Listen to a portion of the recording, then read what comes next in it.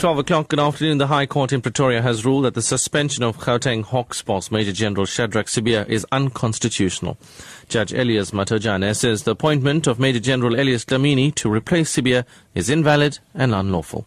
Sibiya was suspended last month following allegations that he and national head of the Hawks, Anwar Dramat, were involved in the rendition of Zimbabwean nationals in 2010.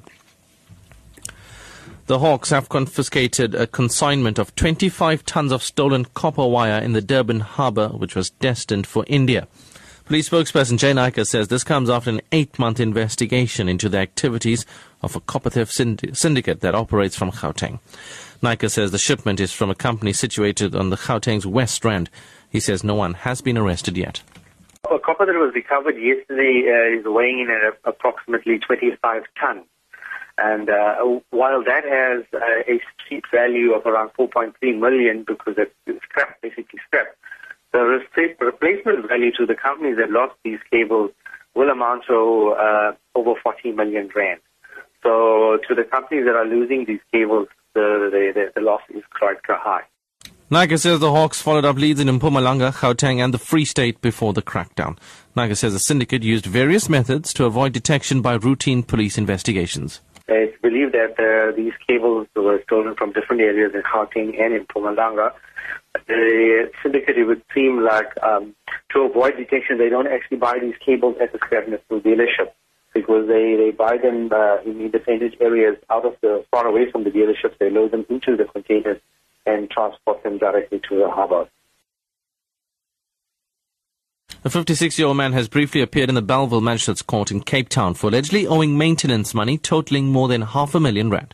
Eric Halverson from Constantia allegedly hasn't paid maintenance for his 2 teenage children for years. He's one of the main alleged defaulters that the Justice Department has identified in its campaign operation in Sondlo. Berenice Moss reports. Halverson's ex-wife doesn't want to be named to protect her teenage children. She says she just wants assistance for children who are so of school-going age. He owes 519,000 rand in maintenance after failing to make regular payments since his divorce 13 years ago. The case has been postponed to the 17th of March for further particulars and for Halverson's newly appointed lawyer to consult with him. Thousands of people have been evacuated after a powerful cyclone hit the coasts of central Queensland in Australia. Cyclone Marcia has made landfall near the tourist town of Yeppoon, where it has torn roofs of houses. The BBC's Phil Mercer reports. Marcia's ferocity has taken Queensland by surprise. The cyclone intensified unexpectedly, and when it hit the coast, it unleashed its full fury. One official said the storm was a monster.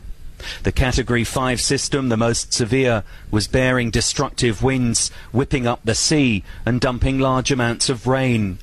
The tropical storm has been downgraded, but remains dangerous as it moves south towards more populated regions. And finally, Thailand's parliament has passed legislation banning commercial surrogacy, putting a halt on foreign couples seeking to have children through Thai surrogate mothers.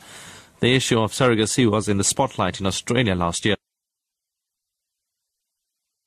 This after a couple from Western Australia was accused of leaving a twin boy known as Baby Gammy with his surrogate mother after discovering that he had Down syndrome. The BBC's Jonathan Head reports.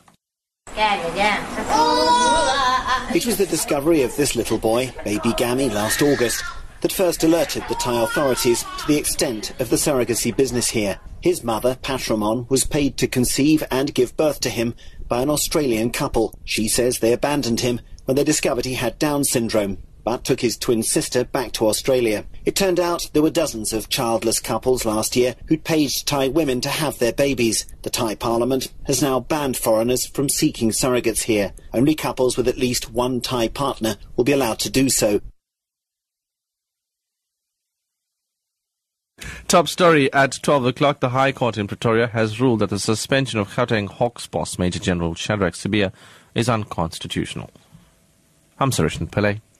Back at 1.